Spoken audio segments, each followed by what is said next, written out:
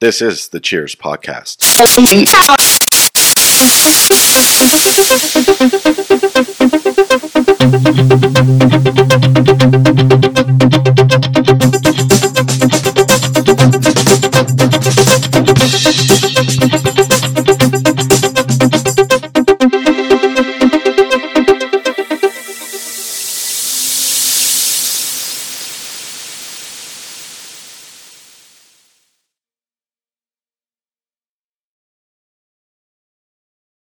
Hi, I'm Patrick Everett from the Cheers Podcast. I know it's been a while, but I wanted to pop in and share a discussion I had with the RGV Greens on September 30th, 2022 at the People's Debate. We were located outside the UT RGV Edinburgh campus, where Democrat Beto O'Rourke and Republican Greta Abbott were performing their one and only so-called debate for the ruling class, for their donors, and their media. If we lived in a democracy, we would have had Delilah and other political parties participating inside. Not to debate each other as a form of performative infighting to be consumed as entertainment, but as a robust democratic forum to determine leaders who would satisfy the people's agenda.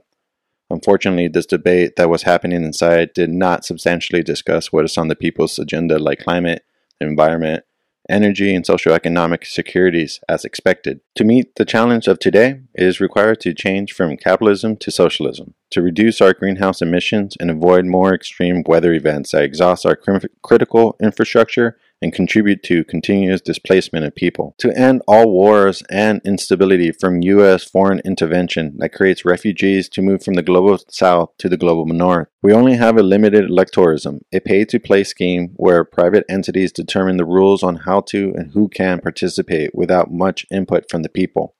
The good thing is we have grassroots movements pushing back against this one evil party with two names and are platforming socialism for the people of Texas. I was joined by Ali and Gloria, two volunteers of the RGV Greens, representing the Green Party, and Delilah Barrios, who unfortunately could not make this event in Edinburgh. The People's Debate is an opportunity for the Green Party to raise their voice, interact with the people, to let the people know about their campaign and platform in person and online. Without any other delay, here's my discussion with the RGV Greens outside the 2022 Texas Governor debate.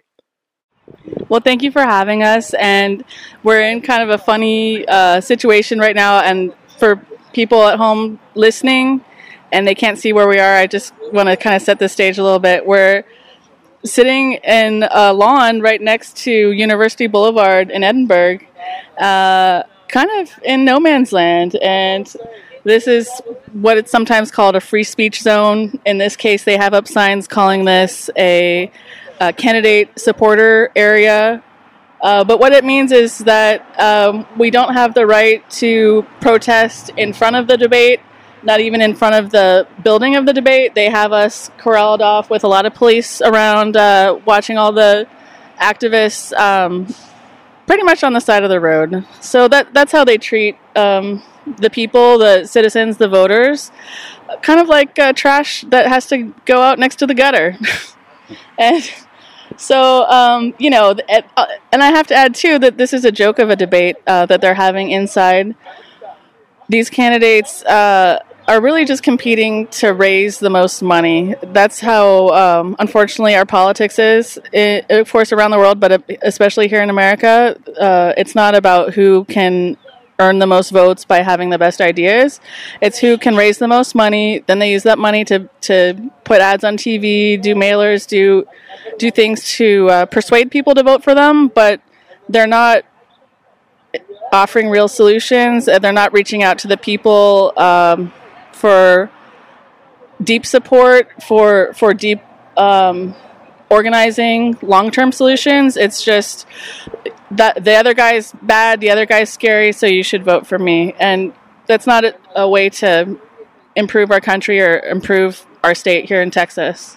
So we planned a people's debate, and what that means is it's just an opportunity for us in the Green Party to raise our voice, and we can't be inside the debate because of the debate rules that block out third parties.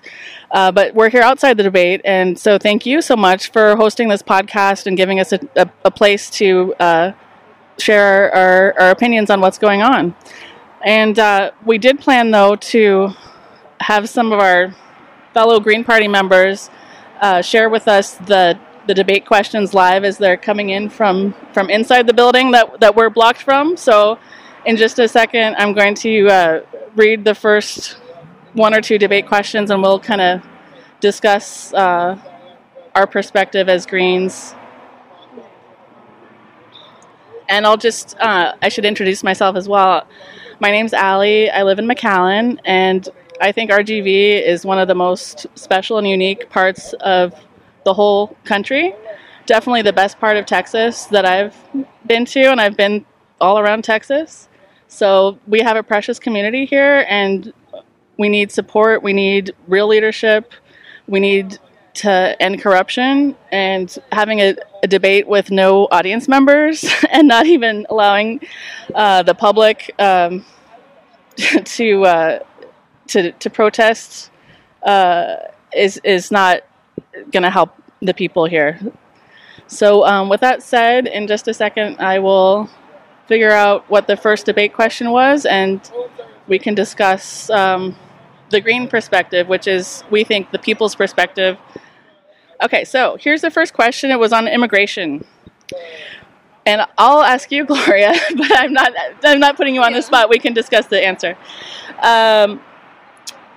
What would you do to alleviate the financial burden on these border communities from immigration? That's first of all, let me just give commentary. That's a loaded question, and I disagree with the premise of the question. Framing immigration as a problem and as an economic burden instead of an economic benefit. If we have more workers, if we have healthy communities, if we can reunite families, that's a benefit to our community. It's not a burden.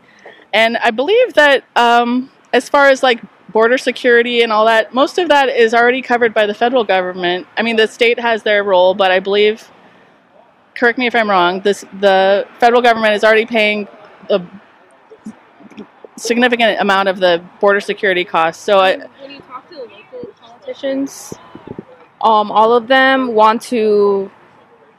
kind of depend on people from Mexico coming in to buy our stuff, right? So if all the local politicians will say we want to further trade, and so it's kind of weird framing, and it kind of shows like you're not really from here if you don't see that. Like, I mean, yeah, you'll see like most people that come shopping to the malls are people from Mexico that are actually more better off than the people here, and they depend on those sales.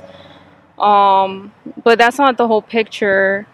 The border, like, I think what's really messing is like, we're a military zone, like, seen like in the eyes of the government. Like, we're heavily policed and like heavily policed. It's heavily militarized.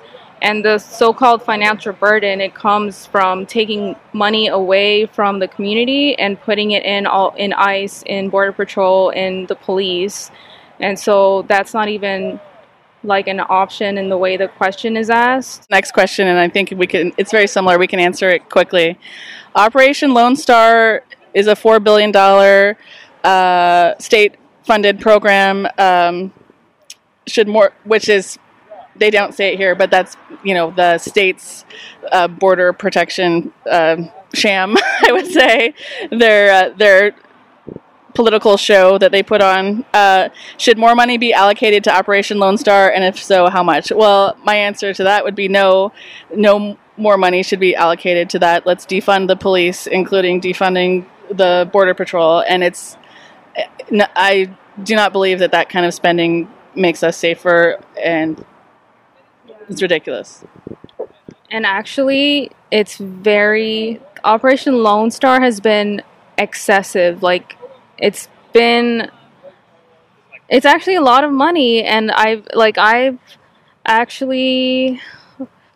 heard just like somebody from my work was visiting the valley, and they stayed in a hotel in Harlingen, and the entire hotel was full of the National Guard. They're just sitting there waiting around because there's actually nothing to do. There's more, more National Guard sent here than is necessary, and they're just, yeah, what Ali said, they're political props. It's just a waste of money, and also it's just intimidation. It's just psychologically, it's militarizing, our area. Well, let's go into the problem. Why is there like a record influx of refugees coming over? Like that's like they see that influx, they think it's a negative thing. It's impacting, but what's causing those people to leave where they live? Which, if it was me, you're gonna ruin my life before I had to leave this place. So put yourself in their shoes. Like, what causes them to leave over here? Yeah, I think what you're. I think what you're implying, or kind of what you're saying, is there's a push and pull to immigration. There's a reason people leave bad conditions where they're coming from, and then there's the appeal of the destination that they want to go to. So I think that right now there's a lot of immigration for both reasons. People are suffering poverty, especially in Central America. A lot of the refugees are not coming straight from Mexico. They come from El Salvador. They come from Venezuela. Many cases, they're countries that are suffering because of U.S. sanctions, or the U.S. drug war, or the U.S. Programs of destabilizing those countries for one reason or another, trying to maintain our hegemon control of the region. Our leadership. Yeah, our leaders want to. Well, no, maintain our leadership over the world. Our leadership, our dominance.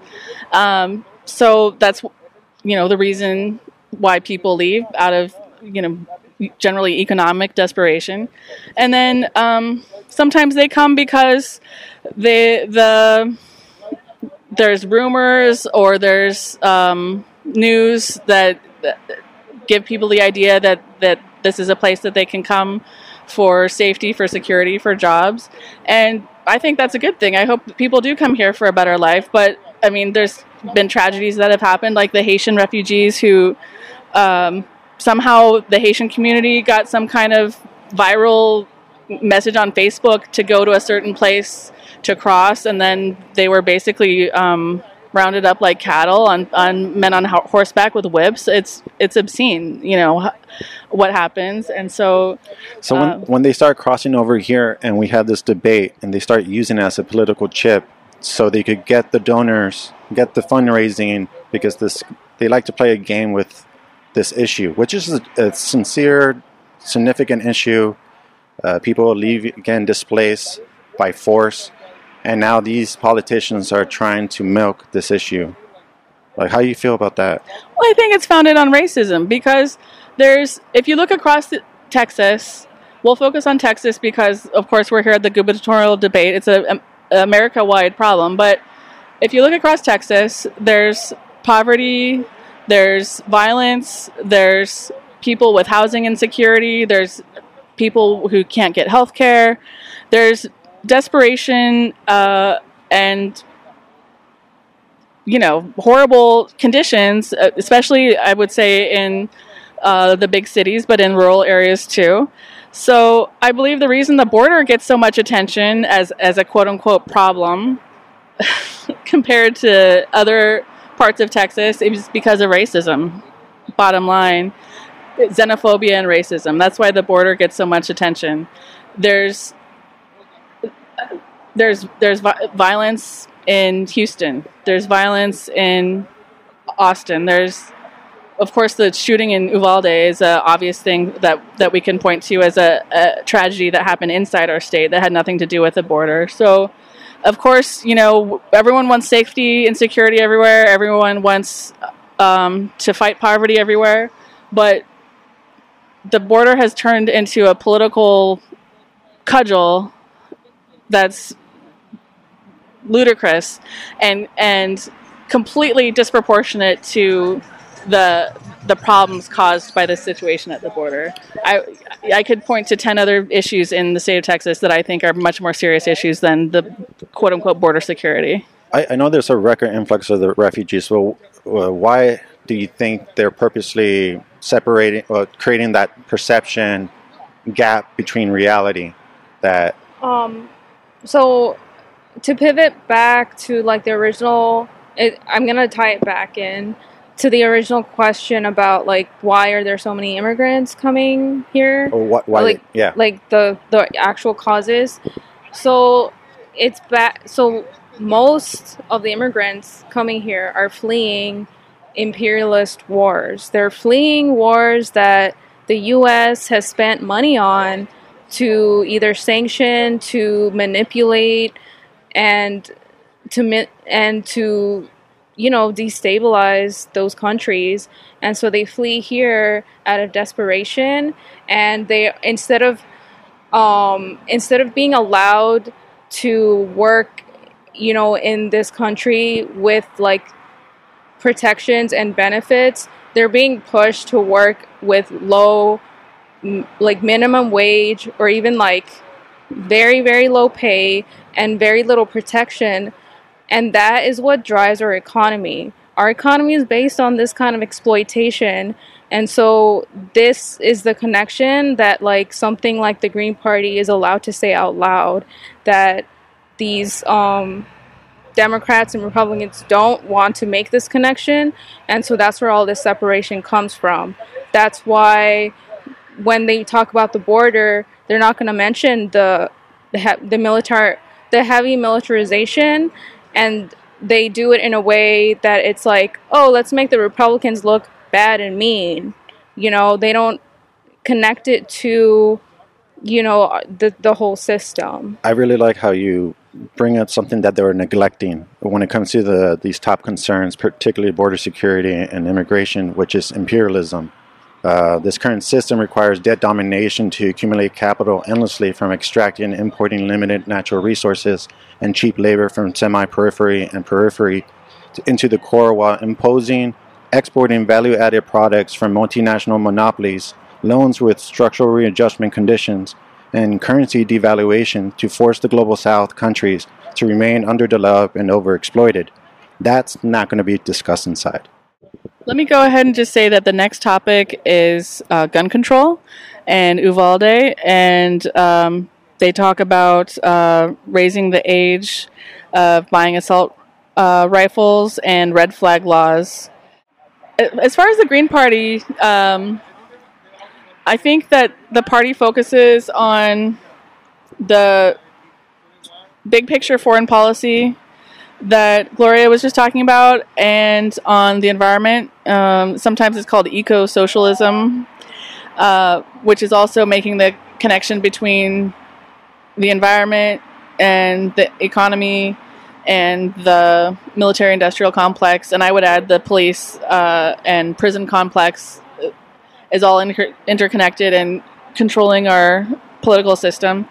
So as far as the gun issue, I think that speaking for myself, I'm not a fan of guns. I just don't like violence in general. But I know that our gubernatorial candidate Delilah is more for for gun rights. We can talk about like your view, like if not being gun fans, because I'm actually pro.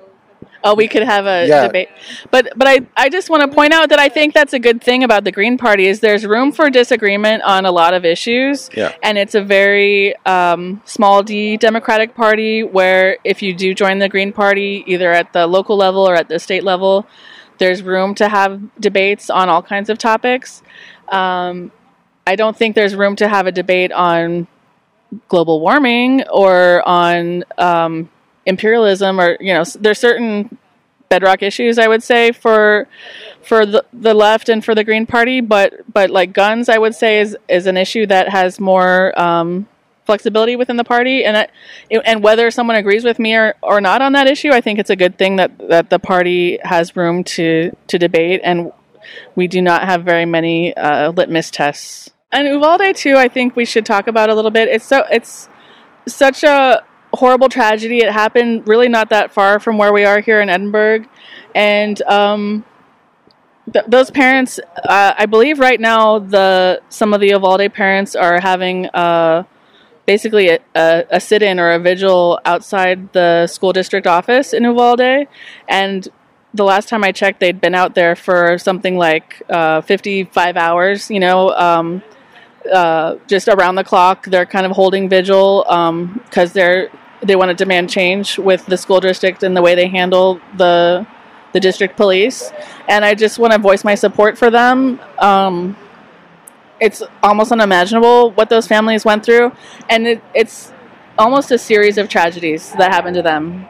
Yeah. The shooting, of course, but then this period of time when the parents were outside and the police were outside, and the police, rather than going in to confront the shooter, were literally holding back the parents, putting some of the parents in handcuffs for, I wish I knew the number, I think it's something like 74 minutes that passed.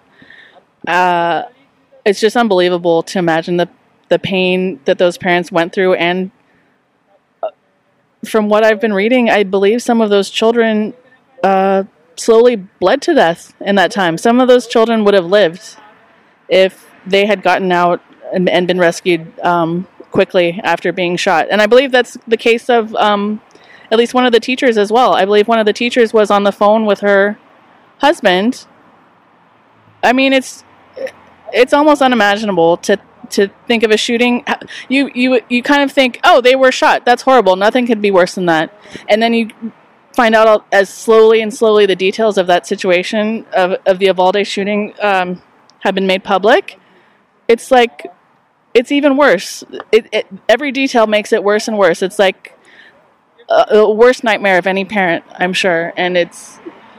Well, let me ask this two-part question, and it's on the same topic. Many people here have friends or family that live there who have been impacted or know someone that has been impacted by this all U.S. American problem. Personally, I have friends that live there. You're talking about school shootings. School shootings, yeah. But I have a friend who lives in Uvalde. Specifically Uvalde, yeah. But the parents there.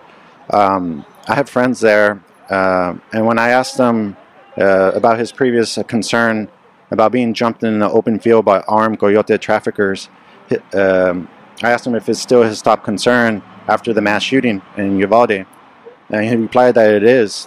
He was telling me that he feels safe being armed out there. Rhetorically speaking and disturbing to attempt to rank, but what are the chances of being jumped in farmland compared to being trapped in a mass shooter incident in Texas? One is the exceptional U.S. American problem, but not seen elsewhere, with no scientific understanding about the causes.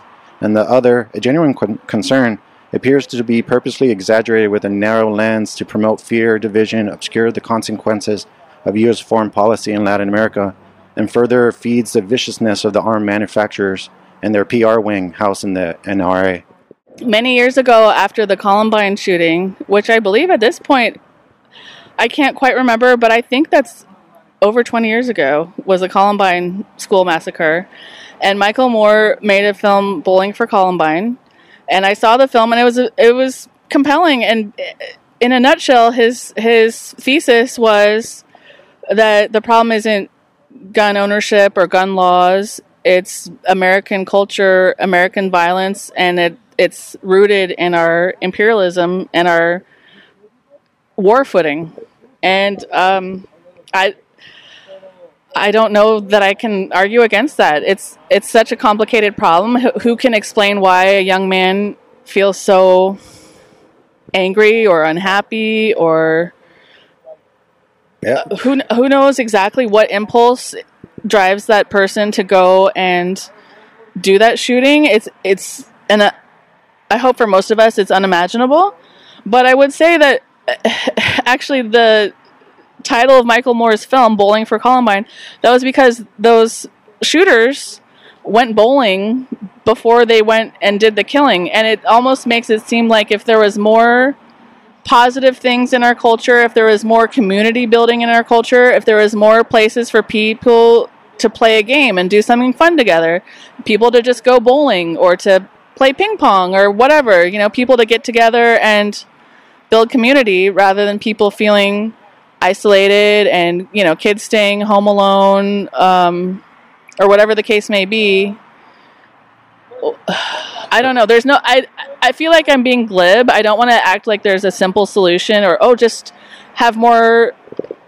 Have more recreation. Well, have more after-school programs. this- I'm not saying that, but I'm saying we need to look at our culture, and I do not believe that gun laws alone are the way to stop school shootings. Yeah. And do you want to? Yeah. Because we might have a different perspective.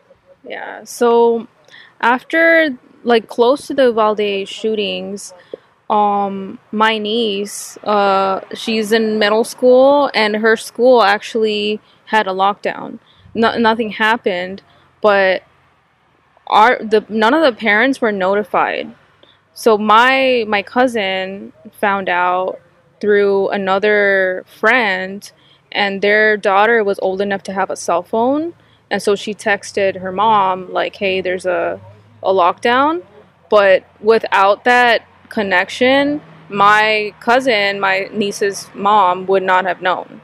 So, and this school like is pretty well off, and every time there's a shooting or some kind of tragedy, there's all of the money that comes in is for more policing, more like telling kids, oh, wear a mesh backpack, or we're gonna have a metal detector, we're gonna bring in police dogs, and nothing for let's increase the resources for our communication system. Let's make a evacuation plan. Let's make a plan, like some sort of notification system. Let's get parents involved. No community building.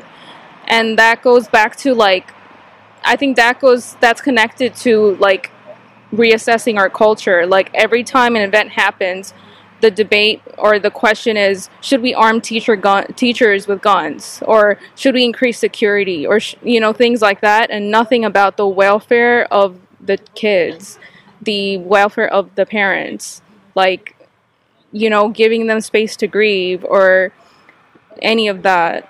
So our school systems, the way they're designed, the history of public schools, or the school, it was kind of I think in the US it was a way to get the parents that were working the factory couldn't have their kids with them, so they would be kind of hoarded into together, and they would be trained to work in in a factory, in a conveyor belt. So all of our disciplinary rules are about obedience and not about learning and growing and learning leadership or creativity, all of these things. And this plays into the lack of community in our culture. Our kids are being raised to not think for themselves, to blindly be obedient, and if you have any kind of, if you want to be creative, if you think differently, you're punished for it.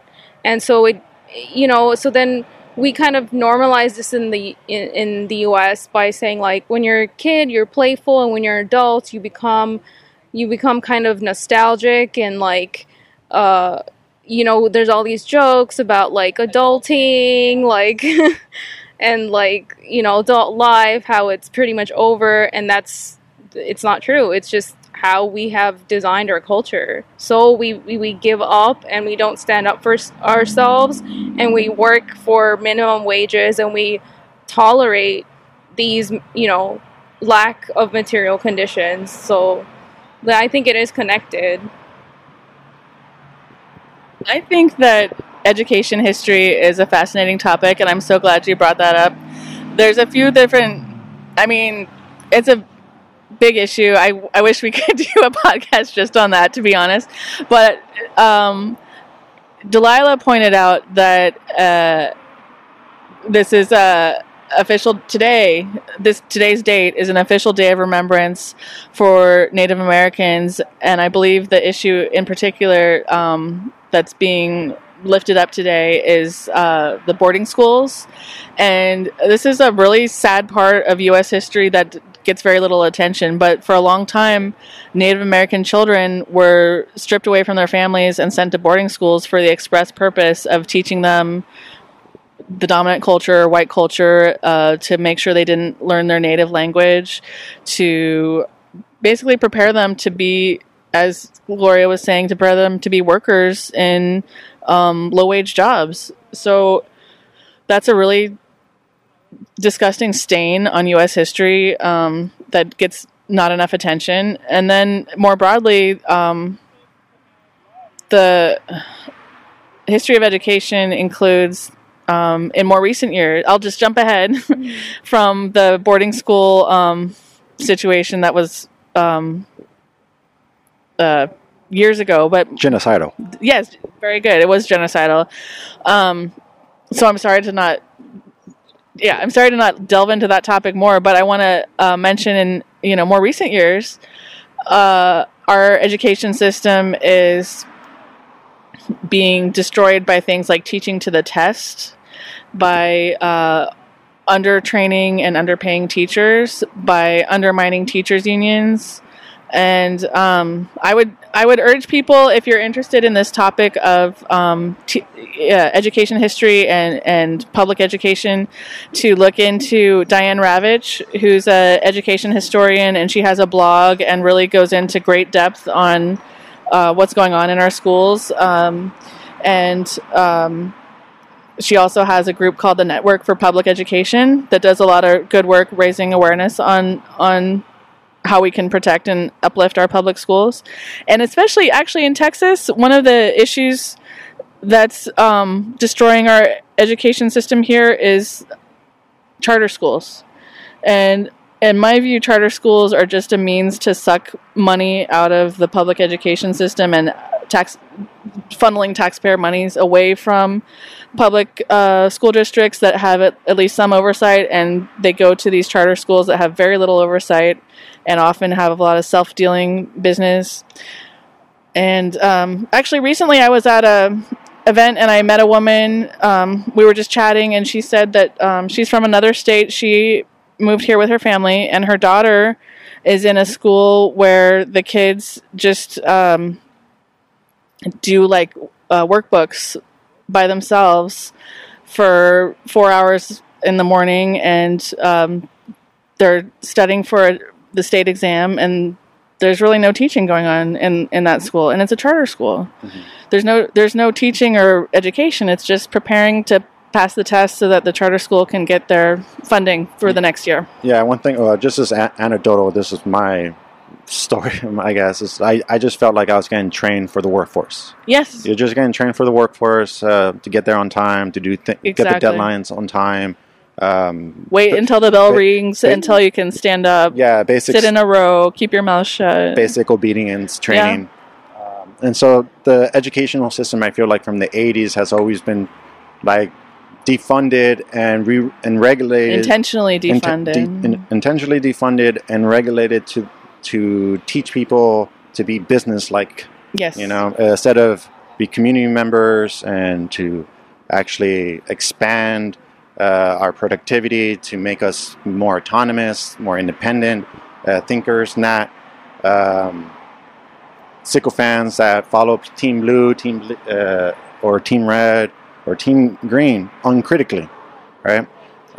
Where there's the educational system is a long project that looks like we're feeling the effects of it right now. Exactly.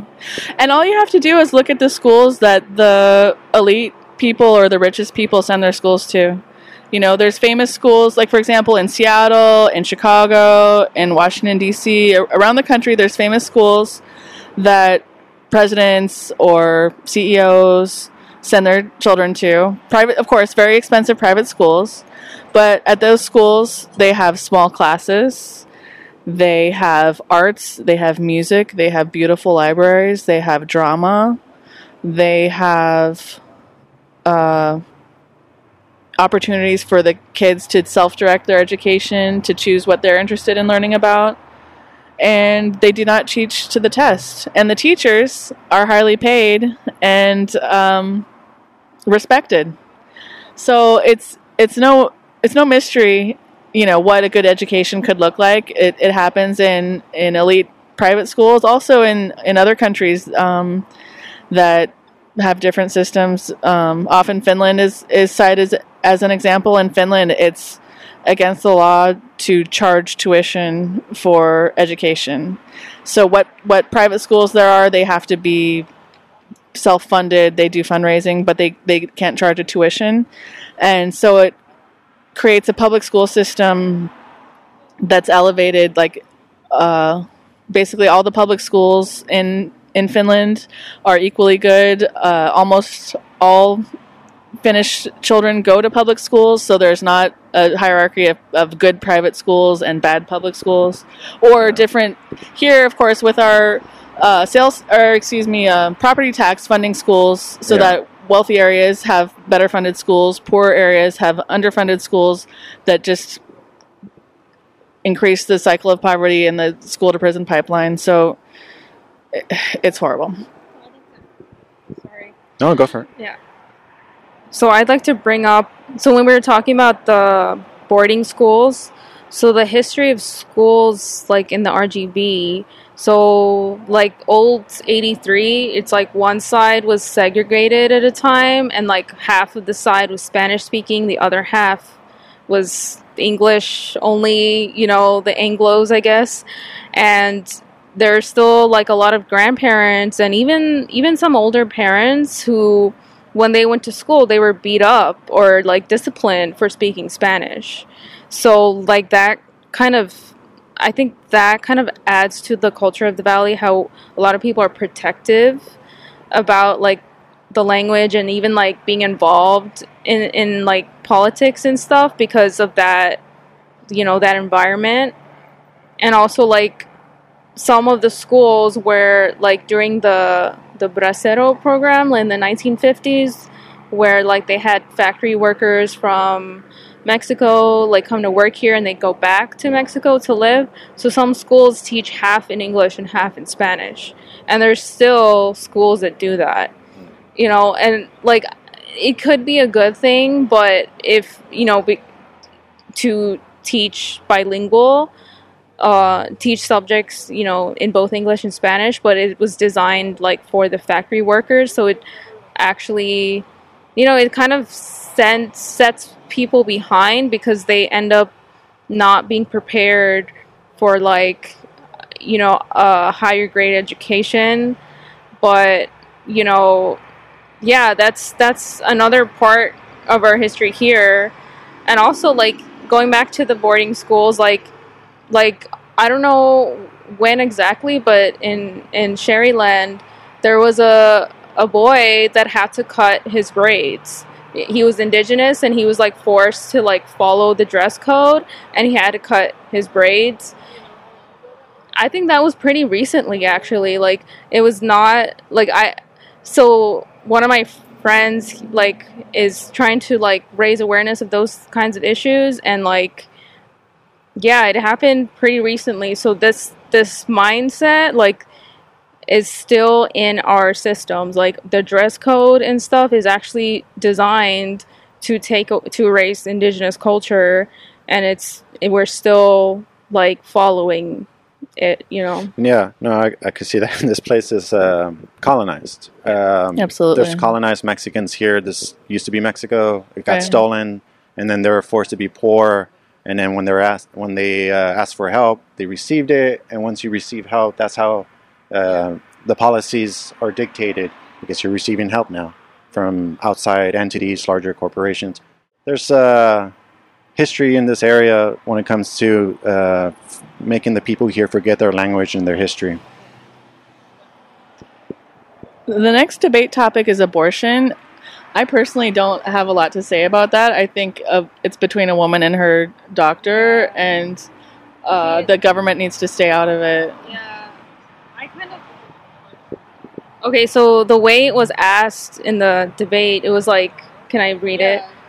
Okay, it was like, to Abbott, is emergency contraception a viable alternative to abortion for victims of rape and incest? So this kind of question, like, it's like for the Green Party, and I think for most people, we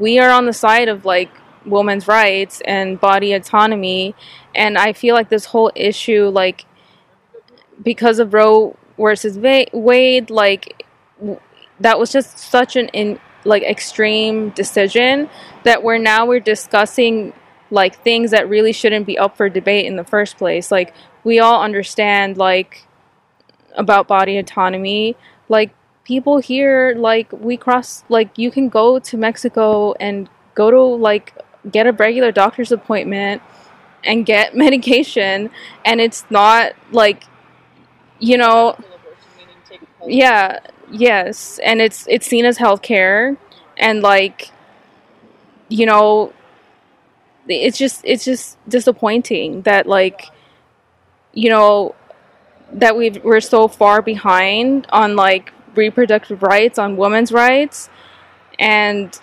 it's like I feel like the debate has been kind of narrowed to these pointless discussions. I mean, it's not pointless, like the fear is real, but it's just sad that we're come to this point where we're again debating women's rights. Healthcare is such a strange issue because we're told by certain politicians that something like Medicare for All is a pony or it's pie in the sky and it'll never ever come to pass. And then you look at almost every industrialized country around the world. You know, we're currently sending so much money to Ukraine for military aid, and I was just curious about the standard of living over there, and come to find out that in Ukraine they have a universal healthcare system, and they have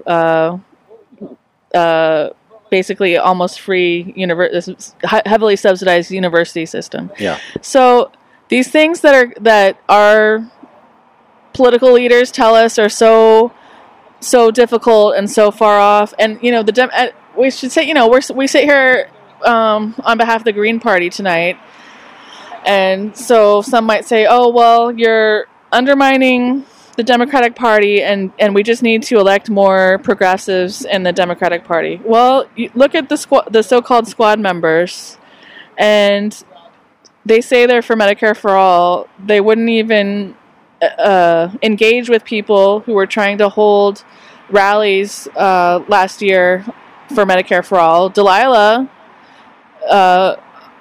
she hosted a rally for Medicare for All last year in Austin in front of the state capitol, and that's where I met Delilah for the first time. And she put in a lot of work and single-handedly got a big group of people to come out on behalf of Medicare for All. And I can tell you, there was no elected officials, there was no Democrats at that event, and they were more than welcome. And that happened in cities across the country. That was actually a pretty widespread movement, the March for Medicare for All, that happened last year. And the Democrats were invited to participate, and they as far as I know, with maybe a few small exceptions, they chose not to. And then likewise, there was another attempt to work with progressive Democrats to get progress on healthcare called Force the Vote, and that was an attempt to ask them to not vote for Nancy Pelosi as Speaker of the House. Nancy Pelosi, of course, famously is Speaker of the House not because of her leadership or her charity, but because she raises the most money, and then she hands out that money as almost like a mafia don to her favored followers, and that's how she holds power, and that's how she's become Speaker and has so much power and control of the Democratic Party. So that said, these members of Congress who say that they're progressives, say that they're for Medicare for All and for healthcare rights, healthcare as a right, and so on, when they go and vote for Nancy Pelosi as Speaker, it's really hard to take that seriously. If you believe in something and then you vote for a leader who stands firmly against it, then how hard are you really, quote unquote, fighting for Medicare for all or for healthcare? So that's your question was, what can we do to move forward with healthcare?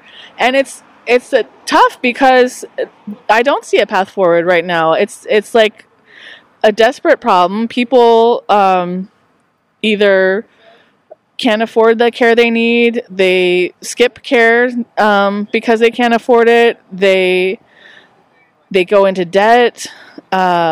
Older people, even people on Medicare, have huge co-pays. They end up paying huge amounts for healthcare at the end of their life. And most middle-class people who a few decades ago might have passed on a home or passed on some savings to their kids are dying penniless or in debt because of healthcare costs. If their savings wasn't already eaten up by school loans, student loans, of course. But if they manage to avoid student loan debt, then they probably have medical costs or medical debt at the end of their life. And so it's a horrible problem, and it's, I guess, related to the financial considerations, the lobbyists who control our system. I believe Beto is taking some of that sweet healthcare private insurance money. So when you ask what's the path forward for healthcare, I think for people specifically in South Texas, it's what Gloria just mentioned. We have to go over the border into Mexico to see a doctor if we have any sort of healthcare issue that we can't afford. That's the best solution, and I've done that personally. I go to Mexico for dental care. I've seen. I saw. I had a problem with my shoulder. I went and saw a doctor. In fact, I want to tell my experience. I had a problem with my shoulder, and I didn't think it was too serious. And I knew that if I had a health insurance, and I knew that if I went to my doctor about my shoulder, I'd have to pay a huge copay, and then that would just be to get a referral. Then I'd have to go see the specialist, pay another copay, and make an appointment months in advance. It was so it would be an expensive and time-consuming problem, and I kind of felt, it's probably not that bad, but I kind of want to get it checked out. So I decided to go to Reynosa, and I saw an orthopedist in Reynosa. I thought I made an appointment, but I guess there was a problem with my Spanish because I got there and they didn't have my appointment. Now, in the U.S., if you don't have an appointment, they would laugh you out of the office or say, oh, sure, we'll make an appointment in 4 months. Well, in this clinic in Reynosa, even though they lost my appointment because of my Spanish problem, they fit me in, and in about 45 minutes, I saw the doctor, and I talked to him about my shoulder, and he kind of gave me some advice, but he said it probably wasn't that bad and reassured me about the situation. And I left, and I paid $30. It was probably the best medical care situation I've ever had in my whole life. And so, when we talk about the refugee crisis at the border, it's kind of funny. We only talk about the people that come from south of the border north. There's a lot of people going south for medical care and dental care, especially, we have a town not far from here, Progreso. The whole town is basically just a dentist town for Americans. You walk over the border and you walk down the street, there's got to be 40 dentists on that Main Street block. Literally the town was built as a dental refugee camp. So I think we need to talk about that more. The refugee crisis on the border of Americans who can't afford health care. That brings up an idea. So people are going over to the border, south of the border, to get affordable health care. But now with this new reality that we have with abortion, the surveillance of women and their partners, a system to go across the border. It's just mind-boggling that you have the Republican Party, who claims to be for rights and autonomy and freedom and sort of so-called small government conservatism, and yet they want to control women's lives to this degree, and someone who might help a woman with her health care, they need to be punished too, or the doctor needs to be punished too. It's just disgusting. It's rank hypocrisy. So there's another aspect to like abortion, like the abortion debate. I read this book about connecting abortion to labor, like the way we view the abortion like issue, like we think of it as like, oh, these religious bigots like want to ban abortion and prevent like autonomy, and that's definitely true. But like the way like our politicians react to it, it's like they want to keep the supply of labor, so they don't want to give us abortion rights because they want more labor production, and they want that labor production to be from the low working class, and for us to stay in minimum wage, like bad like bad situations. So we work these terrible conditions, and it's like like if they really cared about us, like if they really wanted, like, okay, we need to raise our population, they would invest in family care, right? Like make it easier for us to take care of our children, that instead of like banning abortion, right? Make it, give us paid leave, give us maternity leave, paternal leave, family leave, so that we can take care of our children and have these children become like productive members of society and participate in the economy. But instead they ban abortion, they make our conditions worse, so that we go for jobs that are minimum wage, low benefits, no family leave, no family planning, no medical care. It's another connection, like it's like our rights are being taken away, so we participate in this like exploitative system. I know that you guys are in the Green Party, and there's the eco-socialist component to it. And so when it comes to incorporating abortion with the labor connection, the way I understand it is that the capitalists, they have the state under their control, as you can see. And so by doing so, they also are very concerned about the labor pool out there. And so by having these regulations on reproductive rights, they have a means to control that number from going up or down. Of course, they want it to go a certain way, and I feel like it's connected to that as well as other components. They utilize the social conservatives as vehicles to push that agenda, a divide and rule strategy that's old as human time.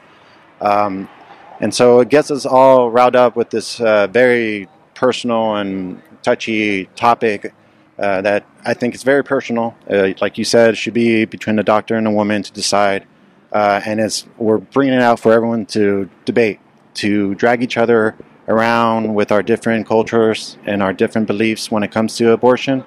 I feel like the people who are in power, which is in a capitalist society, it's the capitalists, they're pushing this agenda so they could determine a certain economic output for them.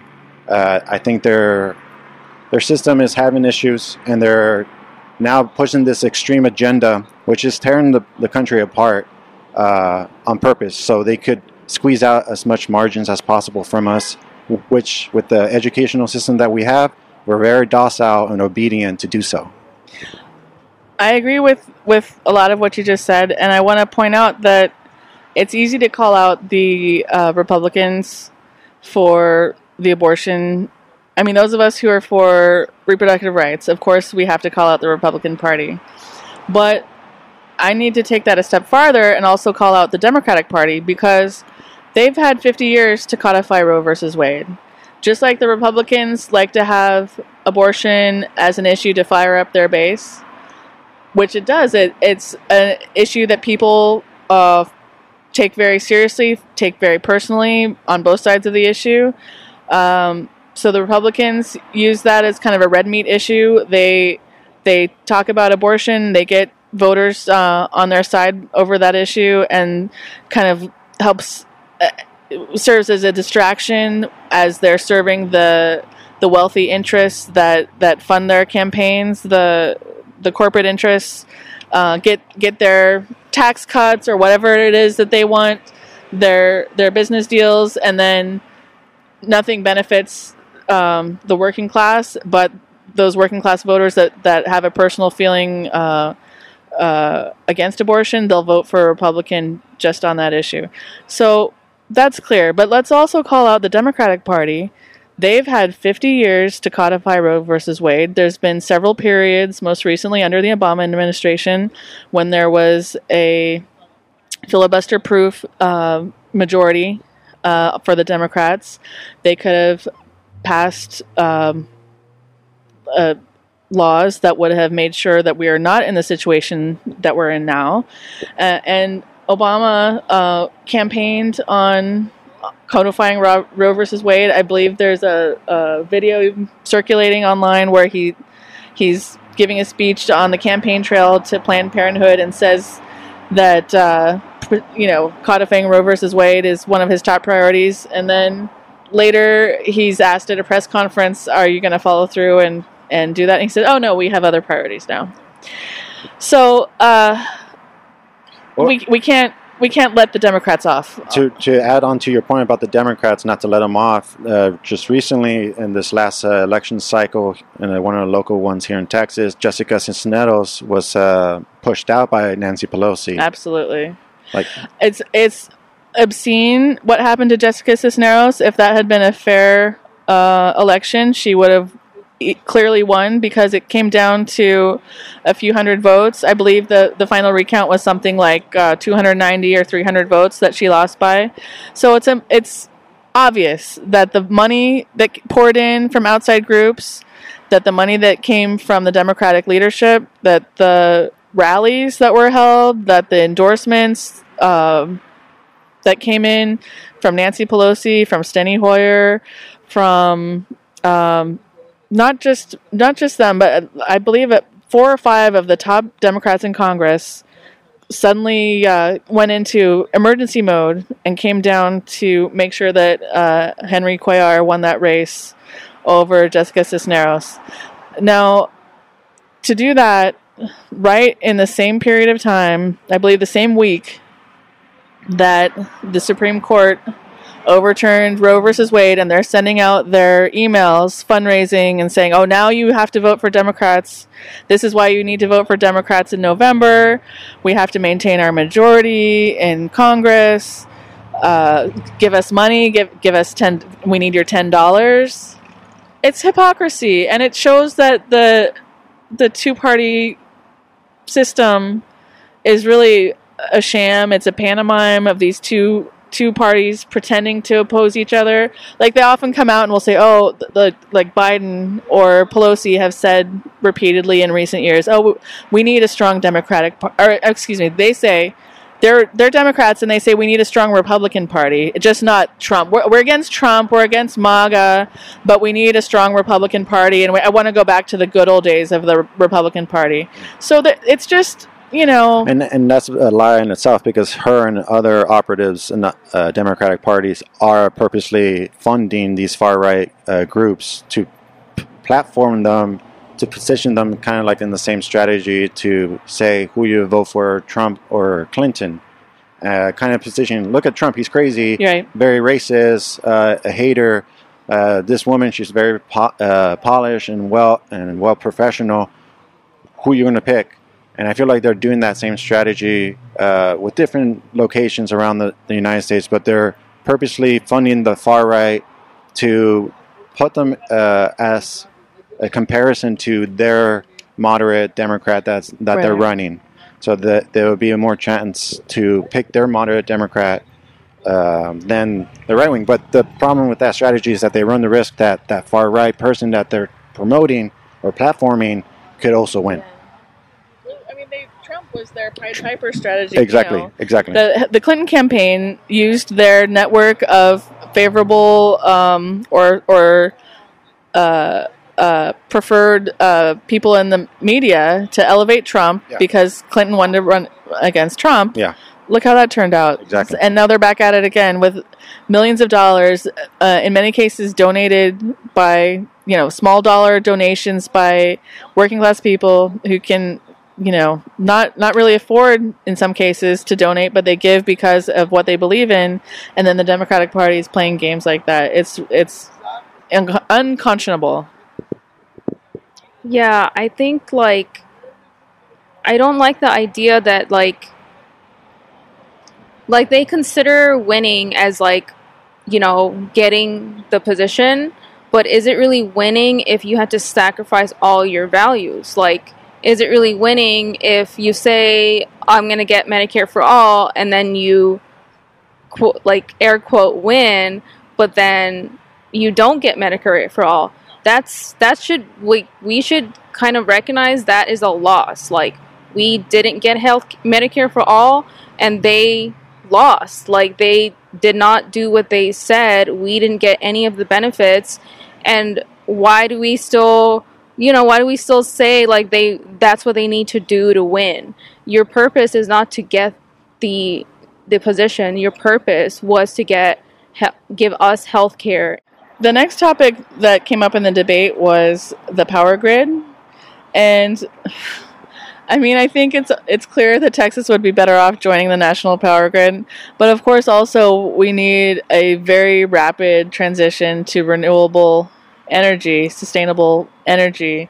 And the climate crisis is here. We're seeing these hurricanes in Florida. It won't be long till we'll have hurricanes here on the Gulf Coast of Texas. And we have water shortages. I saw in the news a few months ago there was a water truck that was headed between Reynosa on the way to Monterey, and the water truck was hijacked at gunpoint because water is becoming such a precious and rare commodity south of the border. And I think, our reservoirs are very low. I hope we don't get to that Mad Max point on this side of the border where people are, shooting each other over water. But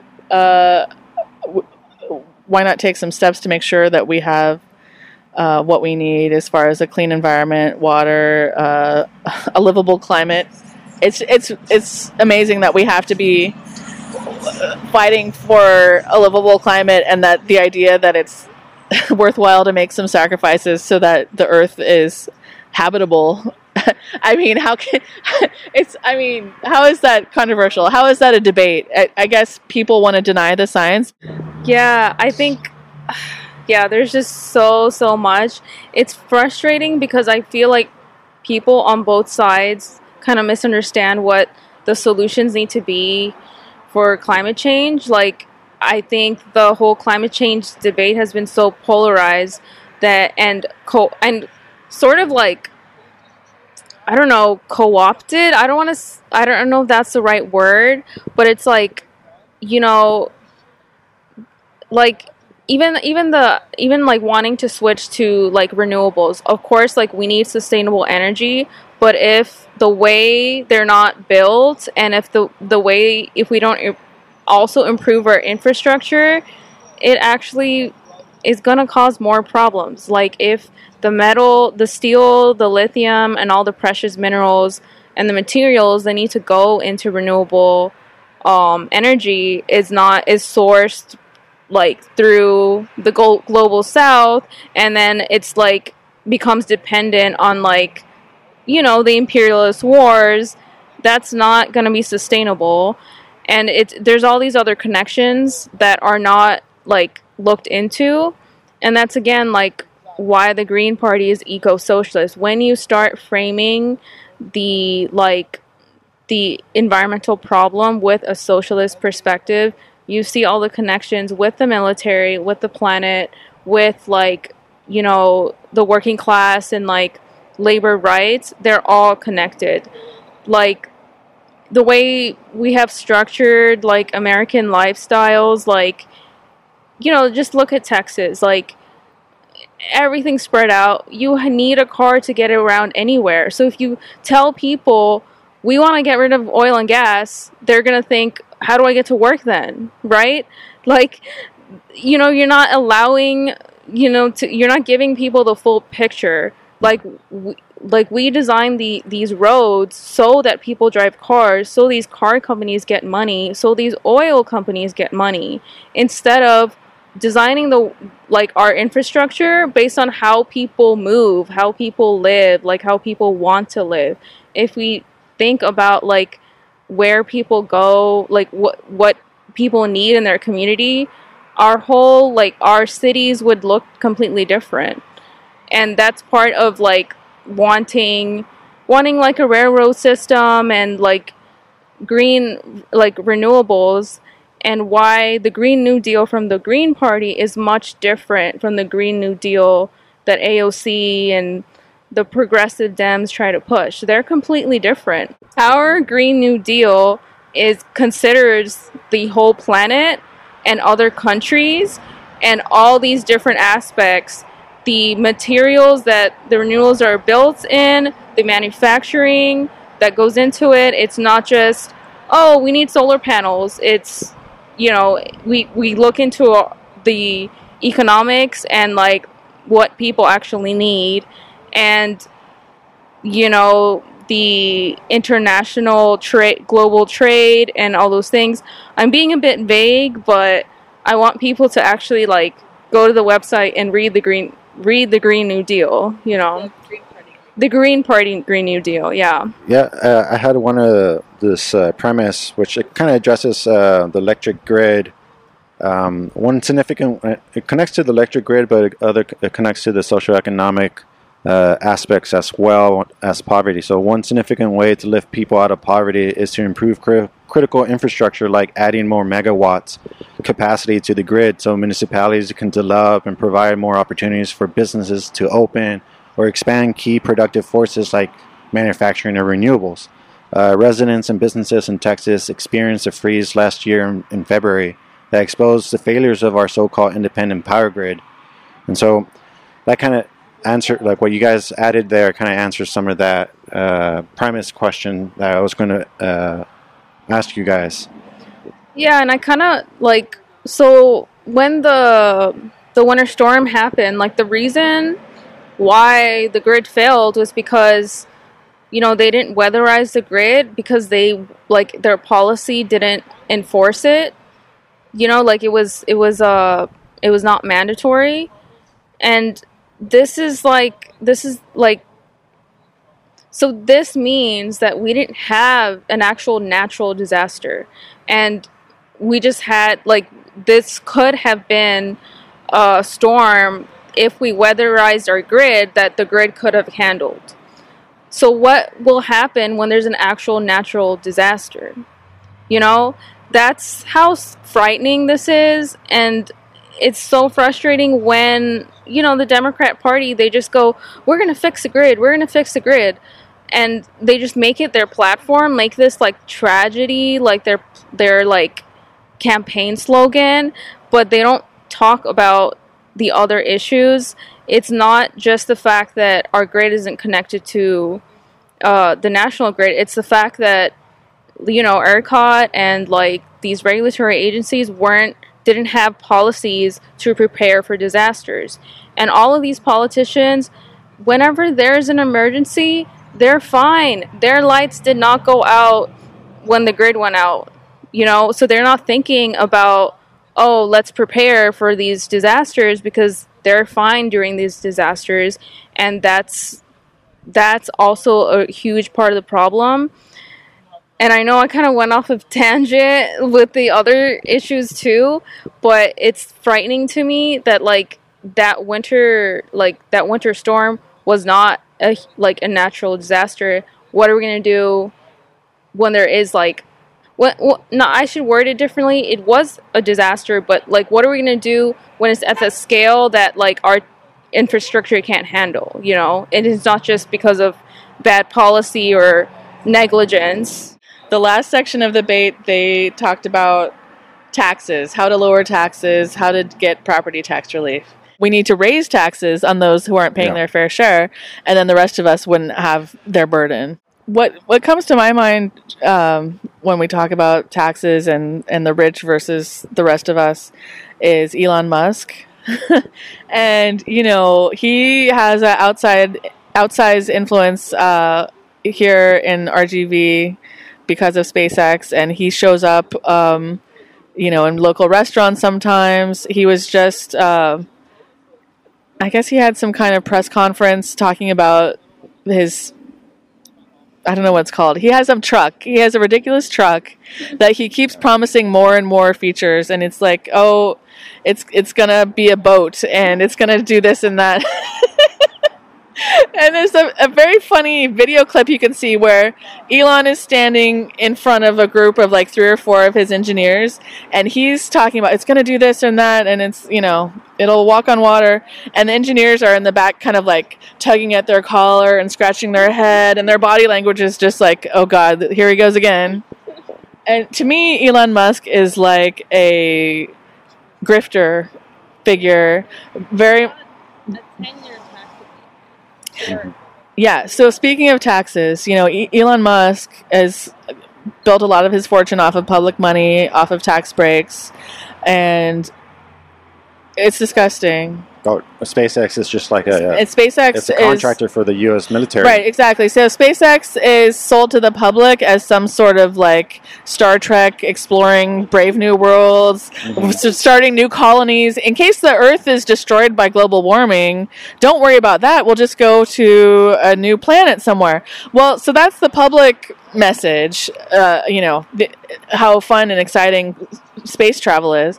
But as you just hinted at, what's going on behind the scenes is military contracts, more death and destruction paid for by American taxpayers. Like, that's another way we could lower taxes. Yeah. Why don't we stop spending all our money on bombs and the drug war? And well, his Starlink was used in Ukraine recently, and so he's there. You go. He's tied up in that conflict. He's launching spy satellites for the U.S. government. So he's not giving a public good or a consumer good that we could purchase or a new hope. He's literally just another Boeing or another Lockheed Martin, just with a green capitalist rebrand. The Starlink business, or like whatever, is funded by the military. They have a military contract, and on top of that, like we talk about like the destruction of the environment. I feel like it's so severe and it's so like constant that people are like desensitized to it. But it's just incredible, the destruction. Like just recently 63 acres burned like in Boca Chica from a static launch of one of the SpaceX rockets. And so this is just the practice launch, right? And 63 acres were burned. That's the level of damage that SpaceX can bring. And again, like we've discussed, its priorities. It's more military weapons, more like it's just really just like a show. You know, it's not providing a service to us. And on top of that, we talk about environmental degradation on Earth, but there's also a problem with space pollution. So we're at a point now where like there's so much debris in space, and there's this phenomena called the Kessler syndrome, where like okay, so if there's a lot of debris, right, it's more likely that you'll have a collision, right, just because there's less space, right? So after you have a collision, you'll get more fragments, and so that becomes debris, and so you get more likely to have another collision. It's the microplastics of space. Yeah, so pretty much you'll get to the point where you'll have a continuous chain of explosions. That's like a doomsday scenario, but according to scientists, we're in the first initial stages of that. And you want to add Starlink, which, you know, it's like a mega constellation of satellites. So it's going to be a lot of debris, you know, in space. And we don't have like a space debris policy. There is a monitoring program, but we don't have an actual policy. And I feel like Starlink and SpaceX and Elon is going to be the template for what our debris policy is. And that's pretty scary because look at how he's treating our Earth, you know? So it's just, that's just a level of problems that's, you know, Elon and SpaceX has created. And like, that's why I'm so passionate about it. And it's connected to all these other issues that we're talking about, to the indigenous rights, like it's on sacred land, the property tax issue that we just talked about, and it's on the border. And it added the increase of property value that increases the taxes for the working class, particularly the ones that own their own homes.